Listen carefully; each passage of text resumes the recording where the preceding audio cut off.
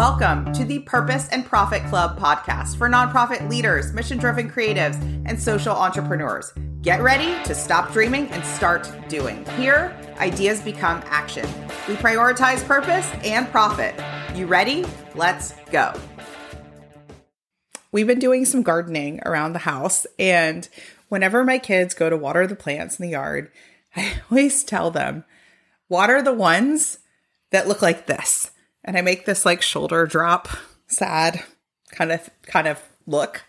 And I literally make my shoulders smaller, my body shorter, my head down, my face sad. And I'm like, those are the ones. I'm like, that hydrangea in the front, give that one water, right? And they know immediately what I mean. If they don't know what a hydrangea is, they know by what I've described which ones need the water. How do they know that? They know which ones are literally sad. I sometimes will say the ones that look sad, right? They're shrinking. I want to talk about this concept of shrinking today. How does shrinking show up for us social impactors, and what we can do to stand tall, to step into it? So I use this example of a hydrangea because we just planted quite a few in our yard, and one of them is like shrinking. Like I hit it with some water, it perks back up. Then I walk in the house, it goes back down, right? The other ones seem to be doing okay, but this one needs a little more nurturing. It needs a little bit more love, okay? So what is shrinking? Shrinking is when you give up too soon. You give up before you really planned on giving up. It's when you tell yourself internally some sort of flavor of it's not working. You stop right before the momentum kicks in. This is something I've seen before, right? Like you just missed it. It's like people were starting to catch on and you gave up, right? It's kind of like petering out. Maybe you're thinking this is as good as it's going to get. And so you just kind of shrink. Another way it shows up is when you shrink into the background. Like you had planned to do this big campaign, right? Or you plan to do this big launch, or you plan to do this. This was the week I was going to, make those asks or make those calls or send those emails. I was going to come in hot. And then, I got a little bit of objections or something got in the way. I encountered some obstacles and I shrink into the background, right? And what it looks like is maybe you give yourself a lot of busy work instead. So you can still say you worked for the week, but it's a lot of busy work. It's a lot of passive action work. Okay. And maybe when you're shrinking, or like the cause behind you shrinking, is you're worried about being judged. And I get that. I think that's a huge one. That's one I personally have worked on, continue to work on, is standing tall, thinking about sunflowers. You know how tall those things get. So like the tallest sunflower is literally poking its head out of the rest, right? Standing tall. It's like asking to be judged, right? Now, some people may say that's a gorgeous sunflower, right? Some people may say that's beautiful. And other people may have another opinion. Wow, it's really blocking the view, right? Can't see into the house or whatever, right? So it feels like you're being judged. It may cause you to shrink. When you're thinking, I don't fit in here. If you've ever walked into a networking or an event or anything where you're like, oh my gosh, these are not my people. I've said that before. These aren't my people. I don't belong here. I feel overwhelmed. I feel like I'm not sure what to say. Shrinking. Okay. When you think you're going to get it wrong in a pitch meeting or a prospect meeting with a donor, a funder, right? Like a discovery meeting. And you're like, again, you're thinking, oh, I feel really intimidated, or I don't feel prepared. I don't know the right things to say. Shrinking, right? So what do you end up doing? You end up proving it true. You end up proving it true because you actually dim your light. You actually turn down the volume of you and the flavor of you, and you actually start showing up as this watered down kind of, sad version, right? It may not be overtly sad, but you get me. It's a watered down version. Okay. You're literally less you in this process. You're less magnetic. You're less energetic. Sometimes you're less clear. So the words you say in an email, the words you say out loud, right, are less clear because you're in your head. You're like just trying to think, oh, what's the right script to say here?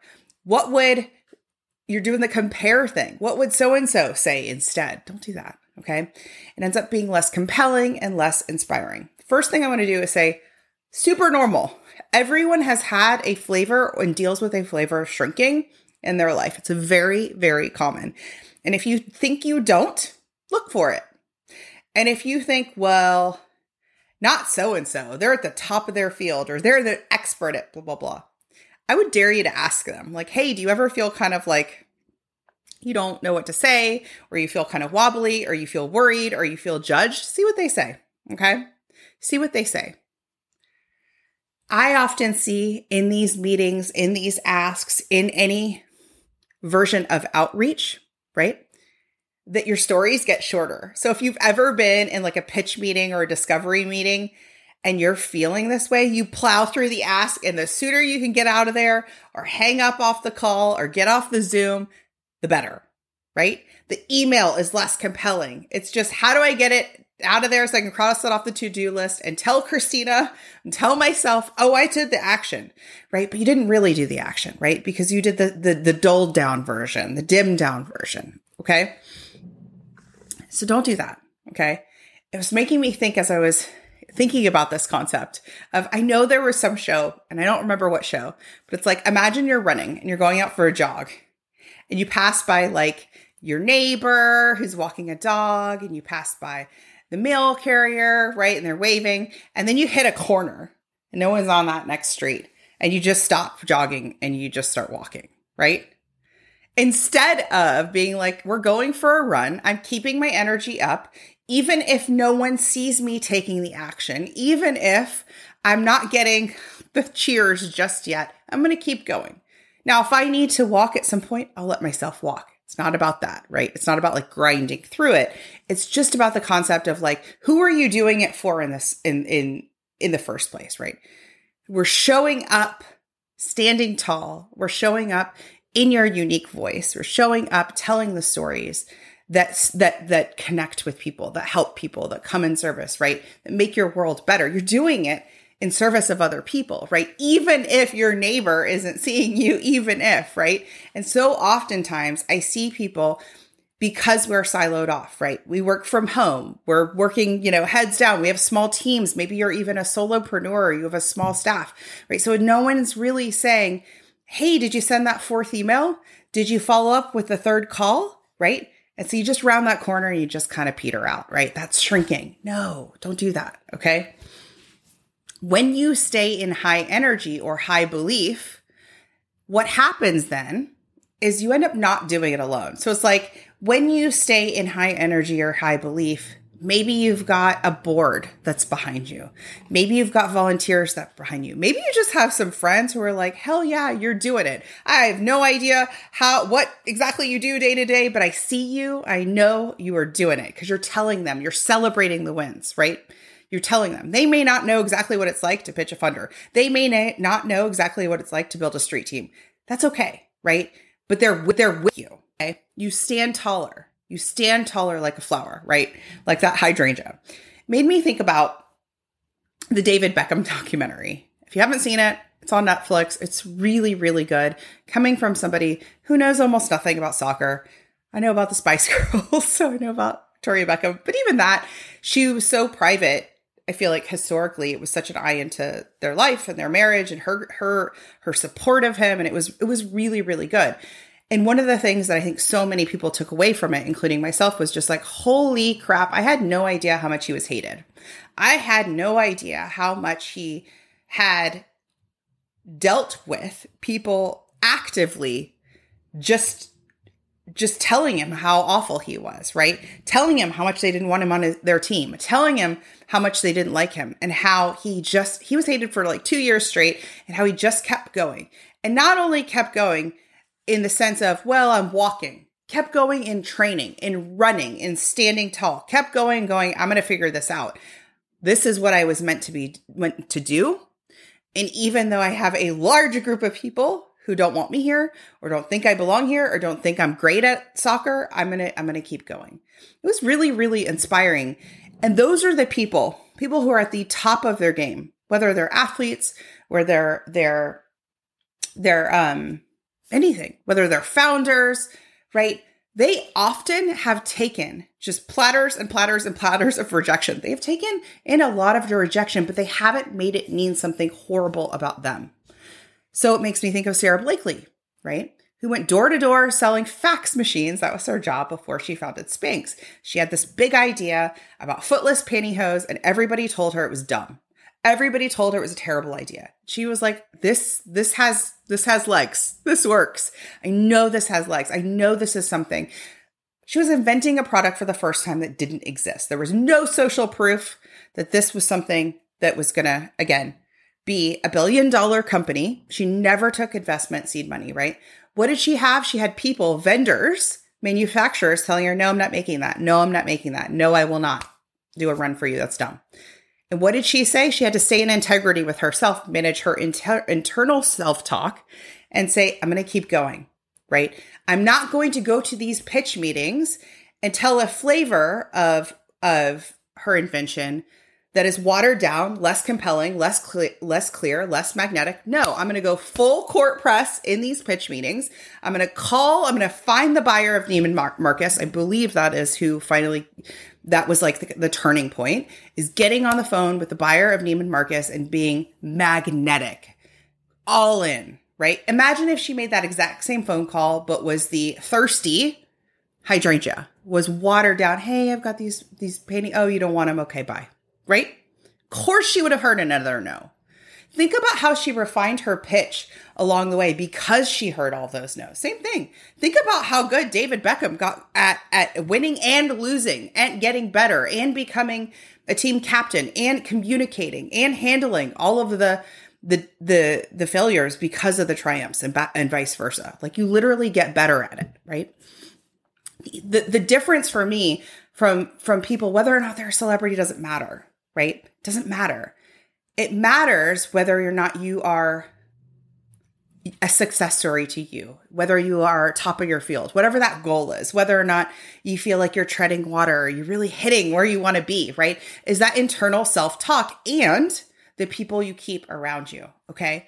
So what that looks like is, for many of us who are, again, solopreneurs, or many of us who have small teams, you may say to me, Christina, I don't have a lot of people who are like with me along on this campaign and we're doing it together. That's okay. Okay. That's okay. The first place starts with you. It goes inward. Don't wait for everybody's approval. You've got to stand tall in yours. Even when somebody tells you, you blew that, or no, it's a no, or whatever flavor. About every week, I get some sort of unhelpful comment, whether it's on a webinar, whether it's in an email, like whatever, right? That's okay. I'm willing for some people to say, here's an unhelpful criticism, right? That's okay. Those aren't my people, right? That's okay, in order to make sure that I help people just like you get to where you want to be, right? And so how I handle that criticism is really, really important, because I could take it and I could have it weigh down on me, literally, and have it almost stop me from helping the rest of you and showing up for this podcast and showing up in my courses and programs and showing up for my coaching. But instead, I say to myself, is this helpful? And if it is, cool, then I'll take it into account. And if it's not, okay, bye. I give it back into the world. I think Elise Myers talks about that. She's like, okay, thank you. You can have that criticism back. It's not for me. Go ahead. You can take it with you, right? So positive self-talk first. Have a coach, a mentor somewhere, a collective of people, even if it's a best friend who doesn't do what you do, totally fine, who's just alongside cheering you on.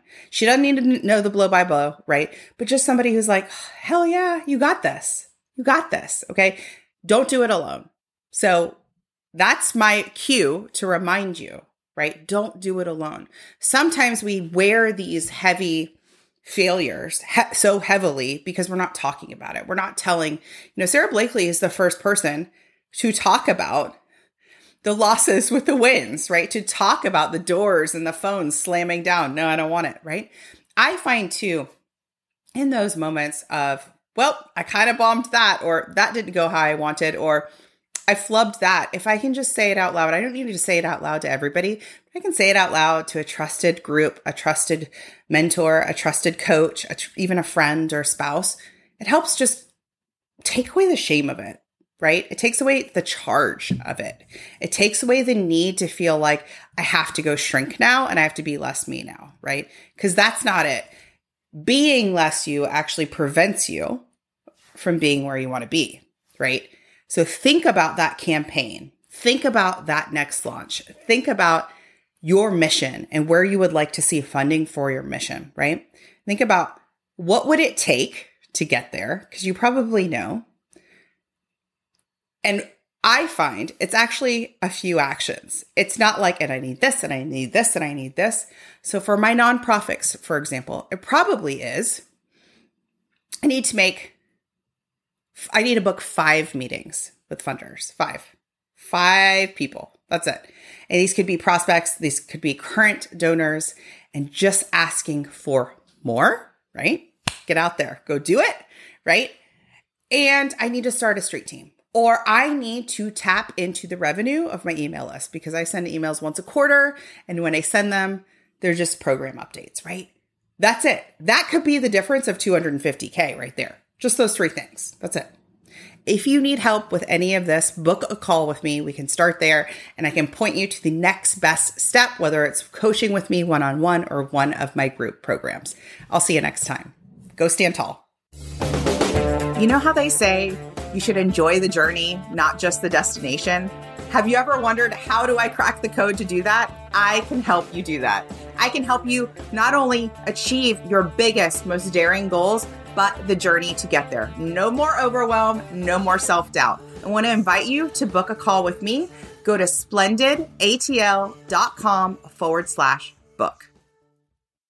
Think you've reached out to everyone in your network? Are you out of ideas to get noticed and get funded? I hear you. That's why I'm giving you a chance to steal my prospect list. Yes, you can generate leads for your nonprofit or impact-driven business. Grab my mini training and list delivered to your inbox instantly. Go to splendidcourses.com/prospect.